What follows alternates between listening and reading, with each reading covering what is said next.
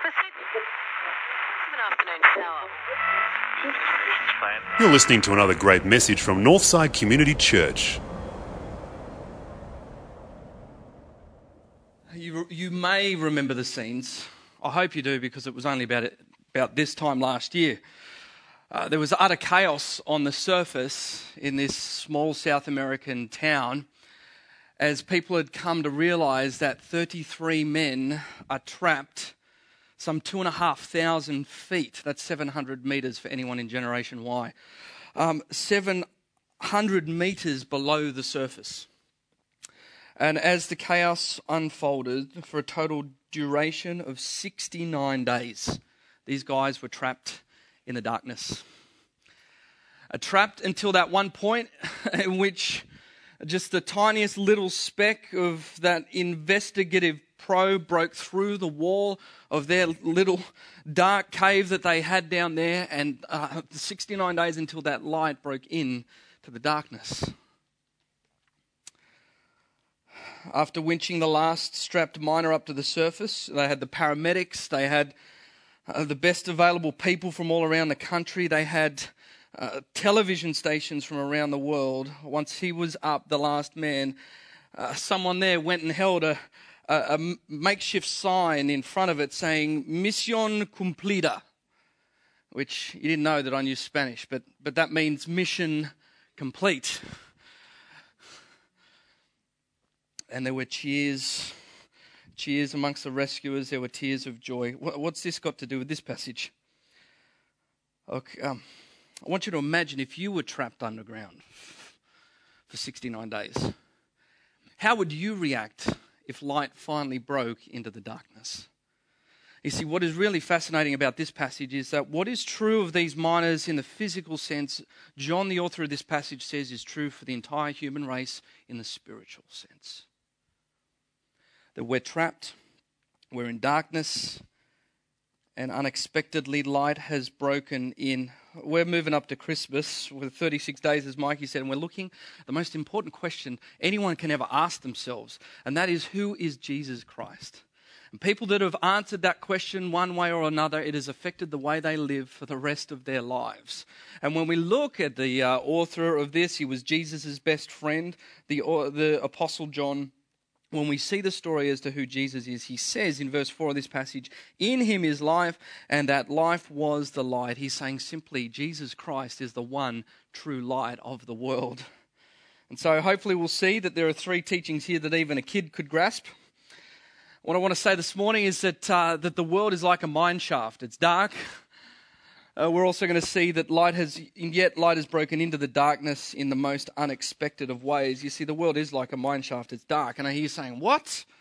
Have you seen the shops? Have you been to Maya and DJ's? We've got the decorations and the reindeer and the lights, and it's just such a nice time of year. Why do you have to go so pessimistic with everything? And I think it's funny. Isn't it funny the way that people relate differently to Christmas, don't they, than the way they relate to Easter? I mean, when we think of Christmas, it's a rather affirming message, right? It's love and it's joy and it's peace and it's reindeer. But the irony of this passage today is that it's saying that the story of Christmas is actually very confronting. Why? Because this passage is saying to us that the world understands its problems and it analyzes them to death, but it can't find a solution to them, and that's why the world's a dark place. You see, John's logic is pretty simple here. He's saying Jesus is the light because the world is dark. And yet we go, that's an affront to what I think. You know, love, joy, peace, Christmas lights, carols. Come on, Sam, don't be a downer. But see, what John says of Jesus in verse 5, the light shines in the darkness and the darkness has not understood it. You see, people are constantly looking for answers in all the wrong places. Wouldn't you agree? The world is always looking for information when it should be searching for revelation. Light breaking into the darkness. Is it really that different today? I don't know about you. If you're a Channel 7 fan, I am. I love Channel 7. They've got a new show out. Have you seen it? It's called The One. And so in this program, it's sort of like a reality TV show now where they're voting to go and find Australia's best psychic. And so these psychics come in and they set up all these sorts of challenges. It's like Psychics Meet Survivor. And they set up all these challenges in there. And here are all these people from the audience, and they have to shed a little bit of light on these people's lives. Whole television show. The world is looking for answers in all the wrong sorts of places. The world is a dark place. What hope is there? And now, some of you might be thinking, Sam, that's pretty pessimistic. That's just your biblical perspective. That's just the Bible putting a wet blanket over everything here. But you see, it's not just the Bible. Bertrand Russell, one of the greatest philosophers, greatest historians, greatest mathematicians of the world, in his manifesto, Why I Am Not a Christian, said this in his conclusion. He said, "We want to stand upon our own feet and look fair and square at the world. Its good facts and its bad facts, its beauties and its ugliness. See the world as it is, and be not afraid of it. Conquer the world by intelligence, and not merely by being slavishly subdued by the terror that comes from it. We ought to stand up and look the world frankly in the face. We ought to make the best we can of the world, and if it's not as good as we wish, after all, it'll still be better than these others that have made of it in all these ages. It needs a fearless outlook and a free intelligence. It needs hope for the future, not looking back all the time towards a past that is dead, which we trust will be far surpassed by the future that our intelligence can create." He says the world in all its ugliness. A non-Christian says the world's ugly. A non-Christian says the world's dark. And yet in the midst of that, he says we still need hope. And the message of Christmas is you can't save yourself. There's no way out. You're trapped in the mine shaft, enveloped in a spiritual darkness, and you know it. And I put it to you, you can feel it. Probably why the songwriter James Taylor in his song Shed a Little Light says there's a feeling like the clenching of a fist. There is a hunger in the center of the chest. There is a passage through the darkness and the mist. And where the body sleeps, the heart will never rest. Shed a little light, O Lord, oh, so that we can see. Now, the good news is the world is dark, but God will not leave the world to itself. The God of the universe provides light. Although the world's dark, the God of the universe provides light. The world is dark, yet, as we see in this passage, light has broken into the darkness. Verse 4, in him was life, and that life was the light of humanity, light of men. What it's saying here is the message of Christmas is the whole world's a dark place, and yet God has broken into the darkness. C.S. Lewis puts it like this: if the whole universe has no meaning, we should never have found out that it has no meaning. Just as if there were no light in the universe and therefore no creatures with eyes, we should never have known if it was dark. Dark would be without meaning. See what he's saying? Just the contrast between dark and light is the very proof of God's existence in the world. He's saying whether you believe in God or not, the mere fact that we talk about him, the mere fact that we have this book, the mere fact that we have the contrast between good and bad and dark and light is the evidence that he exists. And so what it means is that one of the greatest sources of hope for your life is that God has revealed himself to the world, that there's something other than us. And look, think about the Chilean miners. They were trapped in the darkness. They were helpless. They were hopeless. There was no sense of a future for them until light broke into the darkness. See, when did those guys know there was hope of a new life? When the light broke in. Now, was John really off the mark in this concept? Verse 4, in him was life, and that life was the light of men. You see, here's the other thing. Light is not developed, it's discovered. Light is not the sort of thing that we engineer ourselves and put it together, unless you're, of course, Thomas Edison, the inventor of the light bulb. But I think what John is getting at in this passage is that the light, in that sense, it can't be developed. It can't be construed by human means. And so in that sense, it's God beyond us, God intervening, God interrupting into our situation to bring life in from the outside into our worlds. And so it says to us there is a light beyond. And so if there is a light beyond the darkness, then it means for the Christian that our hope is not in our circumstances. If your hope is in the house and the house goes, then where's the hope? If the hope is in your health and the health goes, then where's the hope? If the hope is in your career and the career goes, where's your hope? For some people this morning, The notion that God is outside of ourselves may be the only thing that keeps you going for this next week. God is broken in. And for these miners down there, the light brought the hope. But here's the thing I realized. The light in itself didn't bring the rescue, right?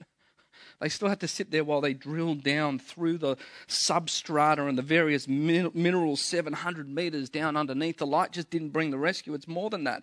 That's why verse 4 it says that Jesus was the light. But it's more than that. Verse 9 in John's Gospel, he says, the true light that gives light to every person was coming into the world. Light broke in, but people could hear the drill bits of God starting to mash through the rock and that gap and that distance between him and us. And so God brings the light in the most unexpected ways. I don't know about you, but have you ever received a present where you've got great aspirations for this thing? And then you ask, what is this? For some of you, it might have been when we went from tape to CD. And remember when we went from tape to CD, and so I used to love to get the tapes out, but then we get this shiny little disc, this revolutionary thing in the music world that we heard so much about. We go, is this it? Music comes in the most unexpected ways. But here's what we see, verse 5. Look at this. The light shines in the darkness, but the darkness is not understood. Why? Look, the world looks at Jesus and says, is this it? A crying little baby? God brings light through a small child, a little kid. And the message of Christmas, what I love about it is it takes the most abstract concepts and brings it down into a little person crying and wiggling and pooping. And it takes the loftiest of statements that we could just write off and call it some nice spiritual fluffy metaphor and makes it real. In baby Jesus, light enters the world in most unexpected of ways, and look at how it all happens, because it flew in the face of the world's expectation. It's got God in a manger. Is this it? Look, imagine if this was your life goal, and you're saying, look, hey, in 2,000 years' time, I want 3/4 of the world to believe in me. I want at least the majority of the entire human race to center their lives around me. I want 1/4 of the human race to center their lives around me. If that was your life goal, how would you go about it? You'd hire consultants. You'd get experts in. You'd get advice. You'd do that. And they would tell you none of the things that God came up with. They wouldn't say, why don't you get yourself born in a stable amongst the manure and the dung in a little hick town in the middle of nowhere, out there in a caravan park somewhere, and they wouldn't say that. You say you need to roll out a marketing plan. You need to get yourself on the Twitter sphere. You need to get yourself a Facebook profile. You need to do all this stuff. They wouldn't say spend your entire life outside of the political networks and the power networks and the intelligentsia networks and grow up and do that your entire life on the outside, and then at the height of your career go and get yourself crucified on the top of a hill with a couple of your ragtag band followers watching you. It would be an absolute disgrace. God brings his light in the most unexpected of ways. Is this it?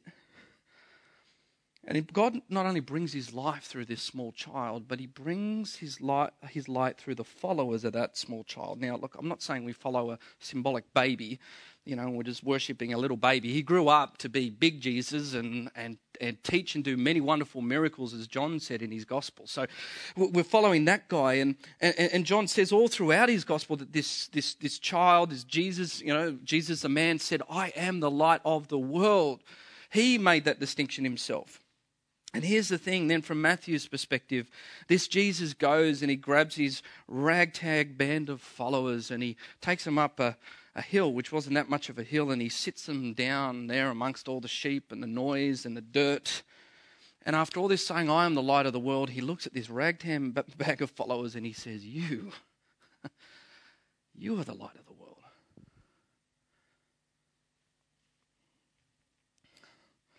So he takes this absolute ragtag bunch and gives them a brand new identity. You see, as Christians, not only are we following the light, but we're the kids of the light. Jesus broke into the world to give it light, but he came so that we might possess some of that light of God. And so the good news is that God won't leave the world to itself. He turns up in the most unexpected of ways.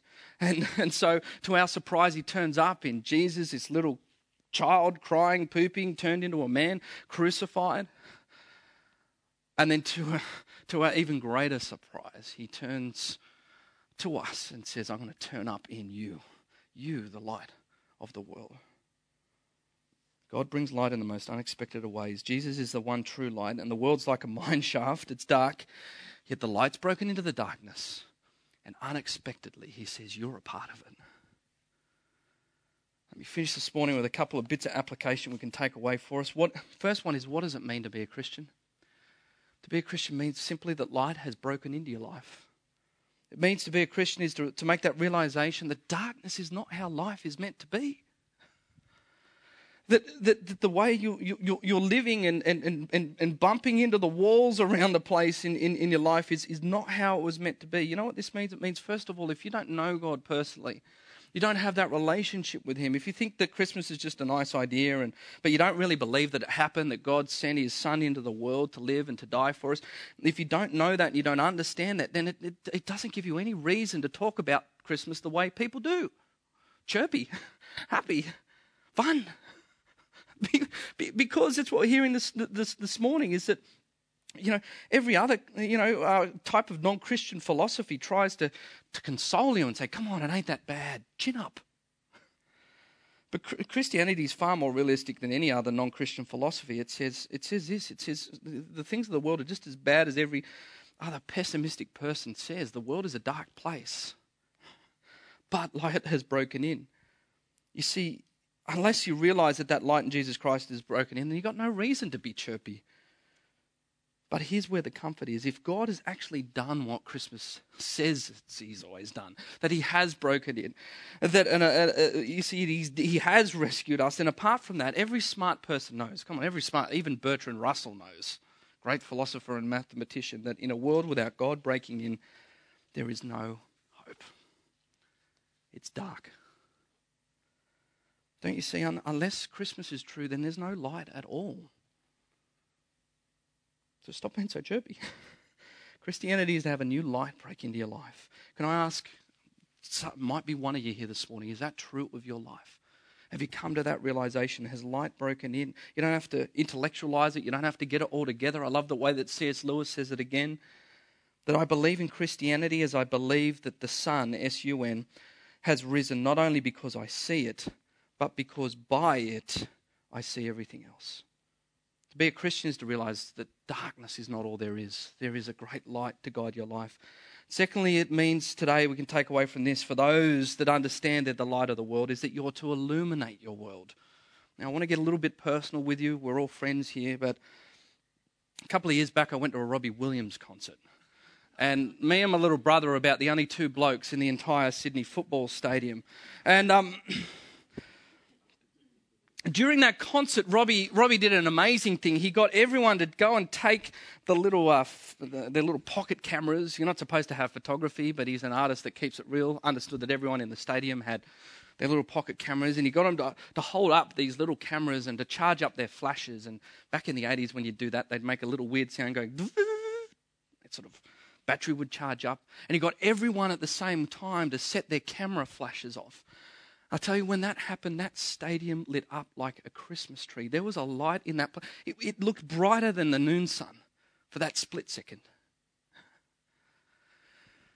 And often we think, how is it possible that my small little light of the world, yes, I get what you're saying, Jesus, can do anything in the world around me?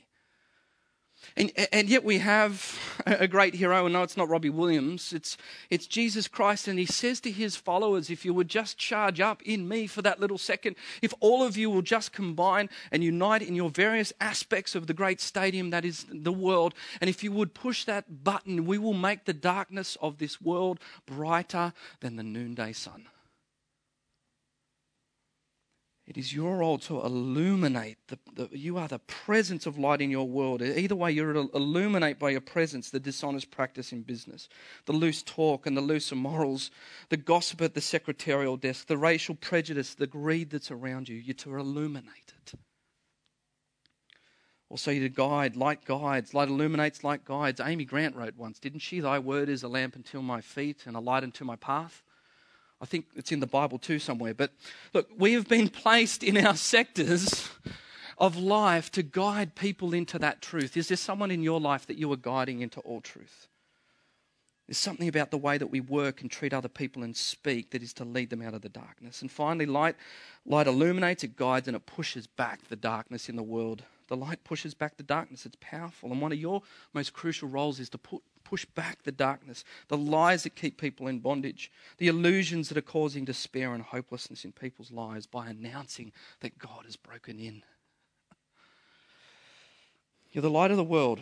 That's a hugely audacious claim to make, and yet the smallest camera flash can light up the Sydney football stadium if we just combine. Well, guys, the gospel in a nutshell is this. John is saying that we are like the Chilean miners.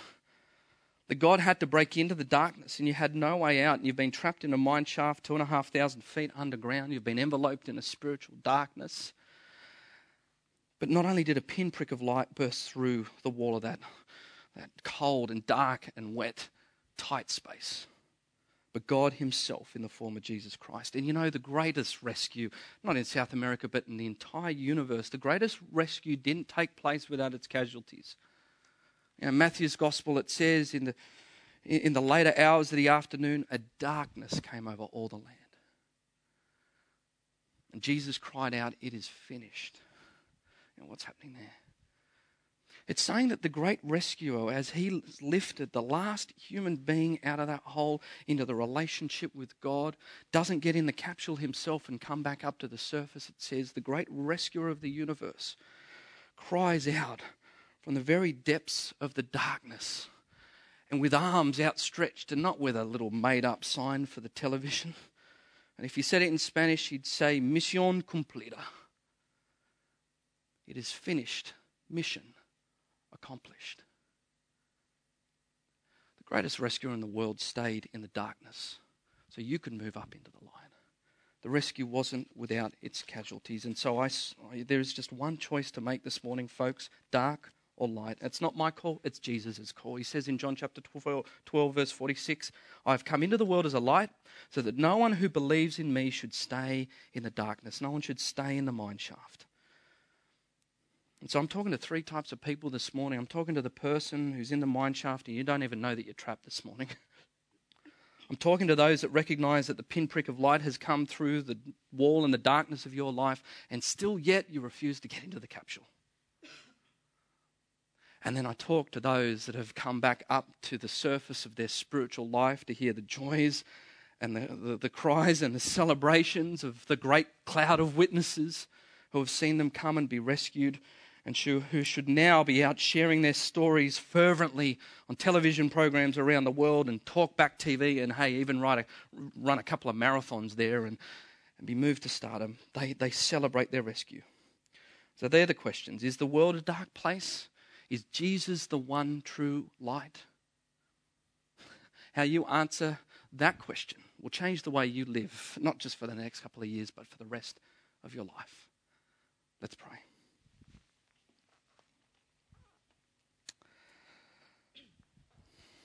Heavenly Father, I thank you for your church. I thank you for the way that this message has continued to be passed down the ages, that there is something other than the life that we have here. Lord, I pray this morning that if there has been anyone stirred by your word this morning, someone that is in a place of darkness this morning, that, Father, they might just come and ask some questions about this great rescuer and the message they've heard of him. Father, I pray for those this morning that need a hope that is outside of their circumstances. Father, I pray for those this morning that their circumstances provide absolutely no reason for joy. That, Lord, through the supernatural power of your Holy Spirit, you might bring a perseverance and a steadfastness in the midst of whatever they're facing this morning.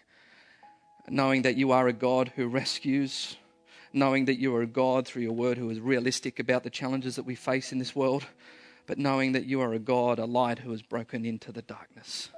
Father, for those of us who are in the right spot, will you help us rejoice? For those of us that are living on the surface, will you help us move out into our worlds this week to illuminate, to guide, to share the great news that there is something other far above us that has broken in to be so near us. We pray this now In Jesus' name.